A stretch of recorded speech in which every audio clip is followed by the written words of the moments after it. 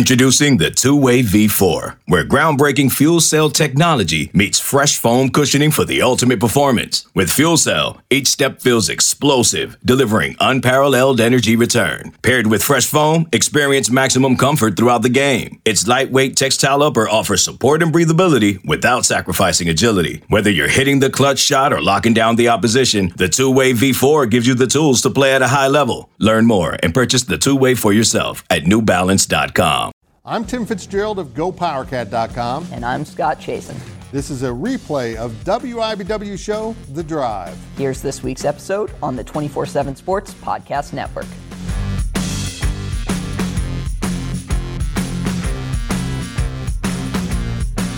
Good evening, Wildcat and Jayhawk fans, and welcome to The Drive, sponsored by Briggs Auto Group. I am Tim Fitzgerald of GoPowerCat.com, and the man across the studio who does not want to sit next to me is Scott Chasen. Well, Fitz, not only are we separated in this studio, we were separated in the Memorial Stadium press box. We could not have been more opposite. I don't think that was a coincidence. I know. They just kept us away. It had to be a coincidence. You wouldn't ask them, too. You can interact with us on social media at Facebook.com/The Drive Show, on Twitter at The Drive 13, and of course answer our weekly poll question and make your game predictions on our Twitter page. And remember, if you ever miss an episode of The Drive, you can listen to an audio-only version that will appear each Monday morning in the form of a podcast at GoPowerCat.com, where I hang out. We start things off with our 2-minute drill. The 2-minute drill is sponsored by Vanderbilt's Your Work Boot Center. Well, Fitz, K-State rolled to a 35-10 victory over KU for its 13th straight victory in the Sunflower Showdown. I know you love that name. What did you see from these teams on Saturday? When you think of great series in football, you think of the Sunflowers. Anyhow, I thought K-State looked really just solid. They didn't really have to extend themselves. They got out to an early lead. They led 21-3 at halftime. The defense had things under control. It was pretty clear that KU was really having problems with the running game, and Deuce Vaughn in particular, but Joe Irvin did some nice things too. And then Skylar Thompson, I didn't think he was as sharp as he has been. He missed a couple throws in the second half, but then you look at his stats, I can't remember what it was, like 21 to 27. He's again around that 75-80% completion range, which is what he's been the last few weeks. It's been really impressive to watch him develop since coming back from that injury.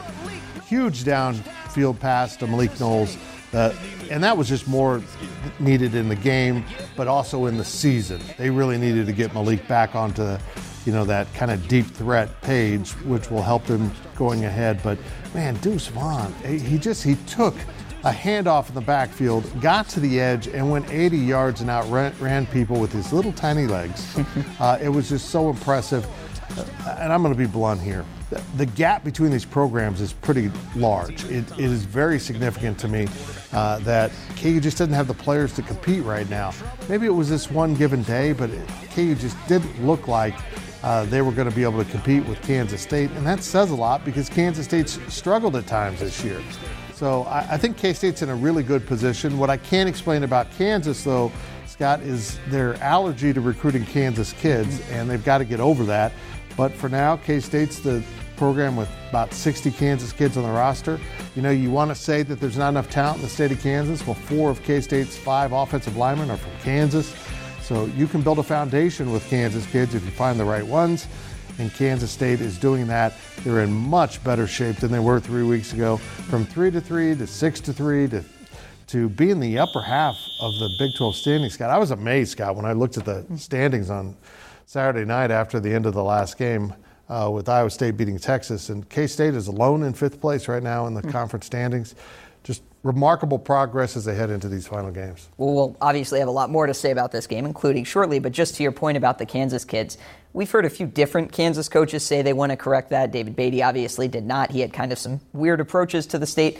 Les Miles started to inch in that direction at times, but also had a lot of assistants who were more interested going into SEC country. I do think Lance Leipold is someone who wants to fix it, but we've also heard that before. So I guess at this point, it's probably more about action than what you can say. What I thought was interesting, before he was even hired, when he was still at Buffalo, all of a sudden they started showing up as recruiting some Kansas City kids for Buffalo. So I think he was looking ahead, understanding that there's some players out there I need to be on in case I get this job. Well, Scott, Kansas had 2 quarterbacks injured in the K-State loss. apologize, Daniel Green, do that right now. What is the state of that position moving forward? Well, it's a mess, Fitz, and it's a mess in part because of Kansas's doing. I'm not blaming Kansas for this, but Kansas made the decision early in the year to redshirt Jalen Daniels when he didn't win the quarterback competition. He was in the top 2 and arguably could have had as good a shot as anyone to actually win that starting job the way the year started. And then he kind of had an injury in preseason camp, and they decided, he's still dealing with some stuff from the last year where maybe he's a little skittish because of how bad that offensive line was, and he's still, he's young. He was a 17-year-old freshman starting games. Okay, well, they played him in 2 games early in the season. You only get 4 before you have to redshirt. Jason Bean comes out. He made a couple impressive throws. He's been very up and down this year. Obviously, he is a threat with his feet, but then he gets knocked out of the game. Miles Kendrick comes in. Miles Kendrick gets knocked out of the game. Jason Bean at this point has been warming up on the sideline. He's been trying to go, but it's very clear that his wrist or arm or something is bothering him because after every throw or two, he keeps grabbing it, kind of wincing. So eventually, Kansas does have to go back to Jalen Daniels. They tried to put Jason Bean back in. It looked very clear to me that he couldn't throw the ball, which is important when you're a quarterback. When he did throw it, his accuracy was bad, and he kept going back and grabbing that throwing arm, which Fitz, obviously that's going to be a problem. So here's where that KU room stands. You've got one more game for Jalen Daniels if you want to preserve that red shirt. And in my opinion, I think it's paramount that you do so. You've made it this far in the season. You've given Jason Bean this kind of opportunity to play. And if he's able to play, I think you need to ride it out with him and preserve that year of eligibility, knowing that Jalen Daniels would be a third-year freshman going into next year. You don't often have that opportunity, and that's not to say that he's going to take advantage of the super senior year down the line and he's going to stay a bunch of years. It's not to say that, but it's to say that he at least could and that you're doing right by him. Now, another kind of lurking in the background storyline, Jalen Daniels was originally committed to Middle Tennessee before he was committed to Kansas. He committed to Brent Dearmont, the offensive coordinator at the time of Kansas, who is now the offensive coordinator at Middle Tennessee. I don't think Jalen Daniels would be in danger of transferring at this point. I think he's a good kid with a good attitude about sticking it out in the program. But I will say this. If Kansas feels it needs to go out and get a transfer quarterback this offseason, and you have Jason Bean coming back and Jalen Daniels on the roster, I would look for one of those guys to transfer because everyone isn't going to stick it out in that scenario. No, and I'll have some thoughts later in the show about the transfer portal and how it could work to KU and K-State's advantage and how it can work against them. But hanging on to a good quarterback, you got to have a good quarterback. KU's best phase of football in recent history, great quarterback. Yeah. It all goes together. Absolutely. Well, Fitz, we got our first look at the college football playoff rankings last week. Oklahoma was the highest ranked Big 12 team at number 8. Oklahoma State came in at number 11. Any thoughts on those teams where they stood in the inaugural playoff reveal? Well, yeah, I don't think the Big 12 was given much respect, but I don't think Oklahoma has earned a ton of respect. Yeah. But what bothers me about how the committee treated this is they seem more fazed by unimpressive victories than losses. They don't want to reward you if you just barely beat someone they thought you should beat badly. But if you lose to Stanford and your Oregon, that's okay. Stanford's awful now. Stanford's absolutely falling apart, and this should be reflected in the standings.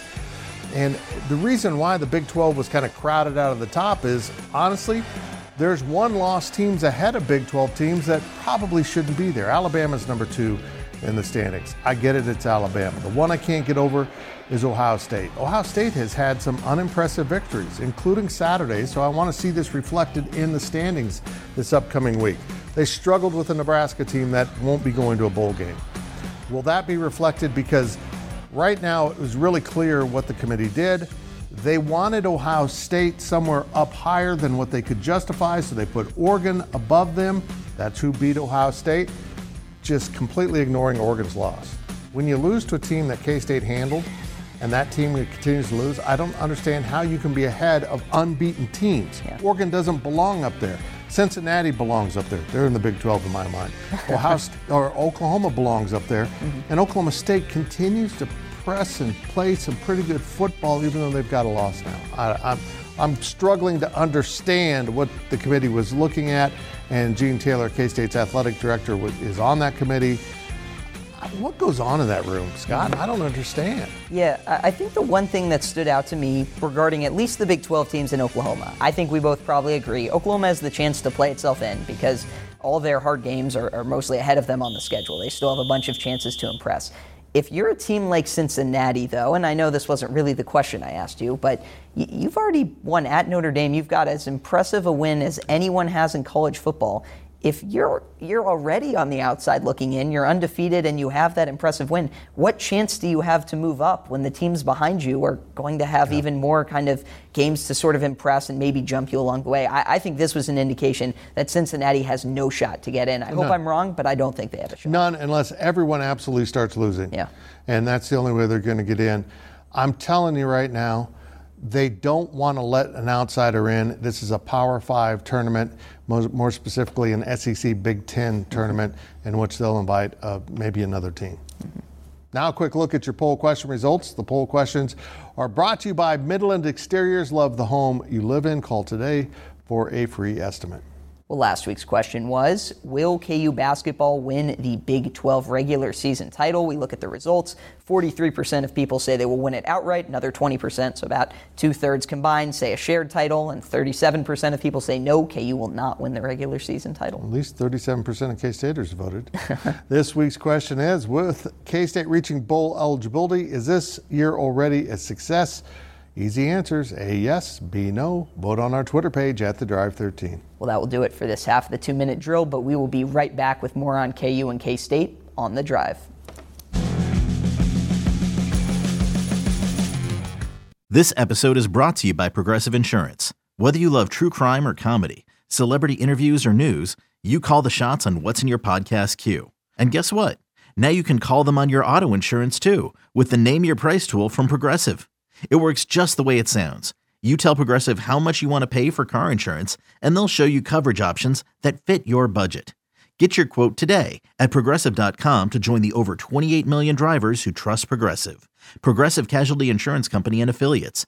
Price and coverage match limited by state law.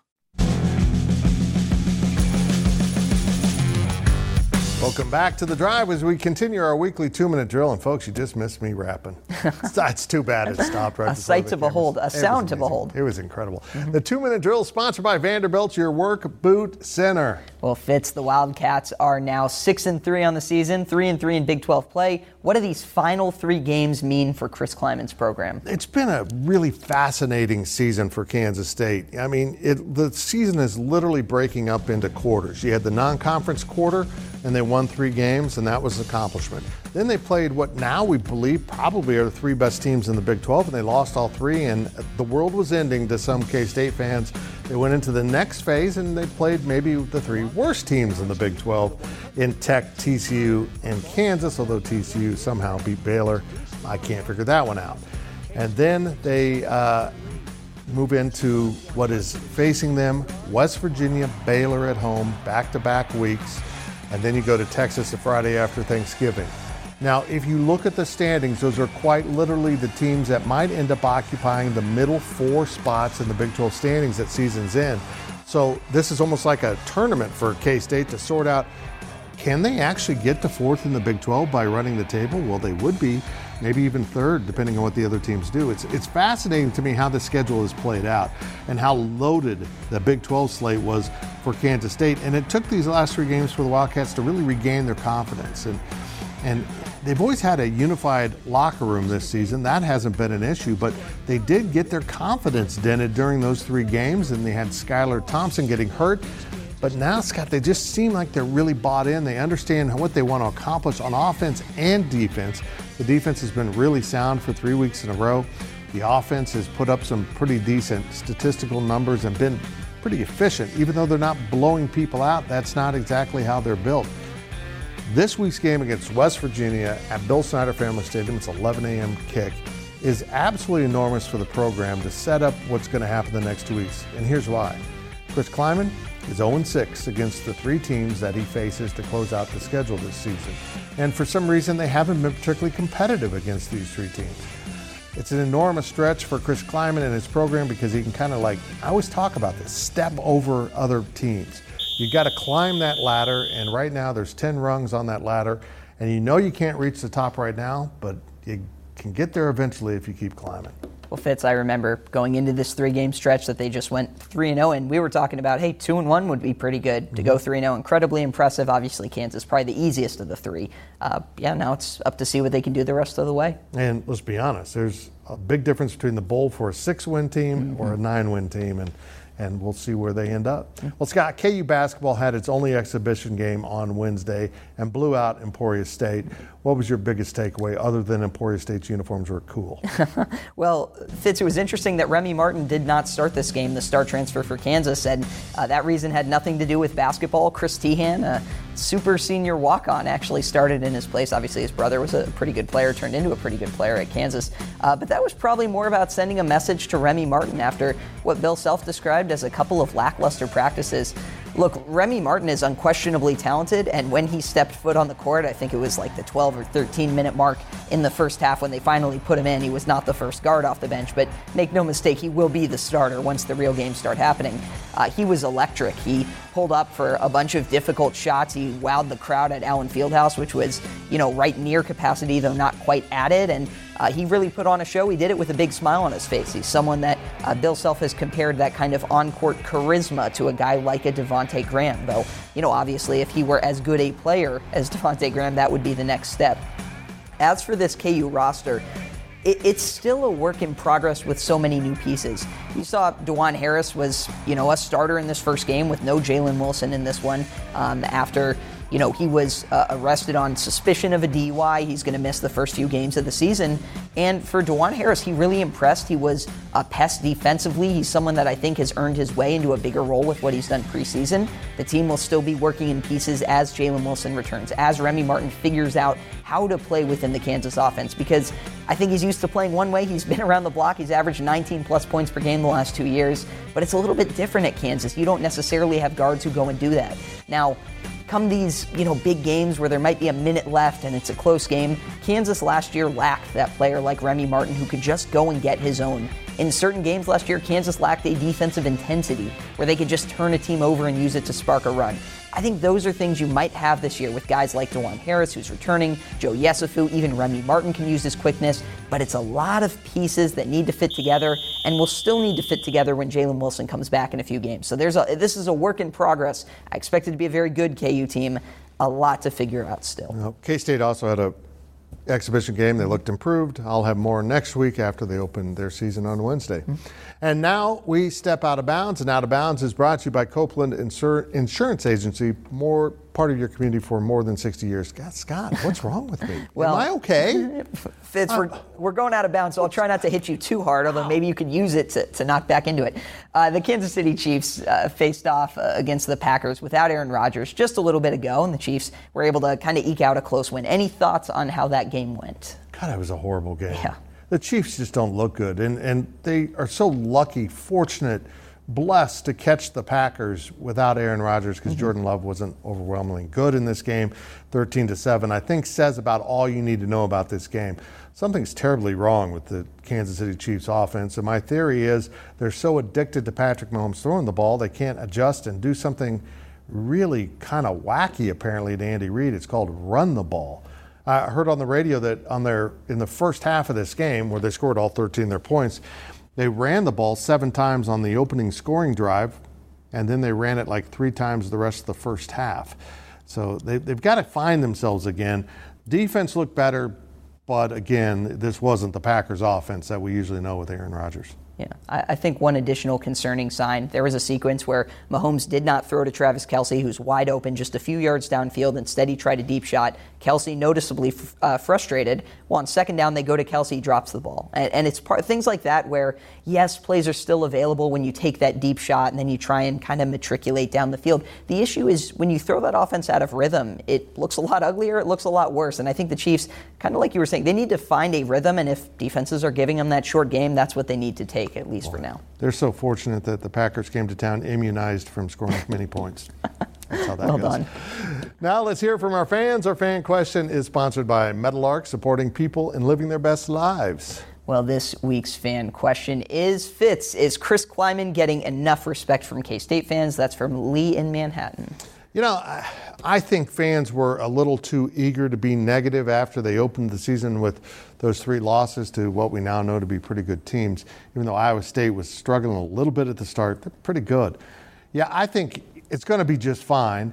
And maybe they will get to the 8 wins that I predicted at season start. I think that would be good. I think there's a big difference between 7 and 8.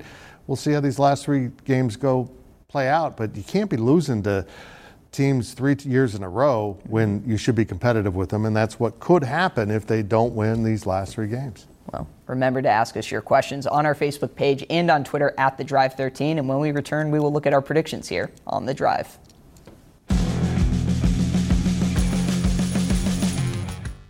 eBay Motors is here for the ride. Remember when you first saw the potential? And then through some elbow grease, fresh installs, and a whole lot of love, you transformed 100,000 miles and a body full of rust into a drive that's all your own. Look to your left. Look to your right. It's official. No one's got a ride like this. There's nothing else that sounds like, feels like, or looks like the set of wheels in your garage. With over 122 million parts, you can make sure your number one ride or die stays running smoothly. So there's no limit to how far you can take it. Brake kits, turbochargers, engines, exhaust kits, roof racks, LED headlights, bumpers, whatever your baby needs, eBay Motors has it. And with eBay Guaranteed Fit, it's guaranteed to fit your ride the first time, every time, or your money back. Plus at these prices, well, you're burning rubber, not cash. Keep your ride or die alive at ebaymotors.com. Eligible items only. Exclusions apply.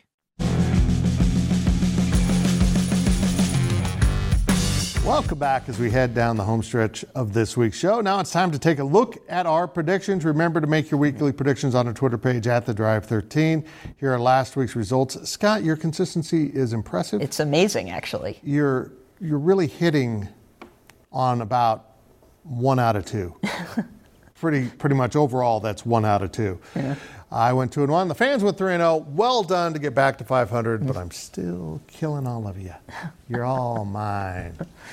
Here's this week's picks. We start with the game in Manhattan. This line shocked me when it came out. It came out originally K-State as a 6-point favorite at home over a West Virginia team that's been pretty good at times. We're picking it at 5.5, so we're picking on an uneven number. I will take K-State, but I won't be surprised if this game is decided in K-State's favor by less than 6 points. Yeah, I actually thought there was a chance this would be a pick'em, so yeah. I was very surprised. I will take West Virginia, but based off my track record, if you're a K-State fan, you're probably ecstatic. I can't figure out West Virginia at all. They just looked really awful against Oklahoma State at home. It's really weird. They've been a roller coaster. Well, next is Kansas football plus 29.5 at Texas Fitz. Texas by 30 or more. Who you got? I think they're going to play Jalen Daniels, so I'm going to go with Kansas. They're going to keep it under 30. I think this is a tight one. I will go with Texas to be different. We'll see what happens. Man, I don't feel good about that. And our last game of the week is Kansas Hoops minus 4.5 versus Michigan State. Scott, I eagerly await your choice, and I will pick the other. Yeah, I've gone back and forth on this like 10 times. Kansas is a work in progress. Michigan State has Tom Izzo, which has given Kansas trouble before, but Kansas has also won games in the series before. I'll go with Kansas. I feel horrible about this one, and I really don't have much more to say. That leaves me the Spartans. Again, make your picks on our Twitter page at The Drive 13. Now it's time for our On the Clock segment. On the Clock is sponsored by Carpet One, by Local, for a strong local community. Scott, take it away.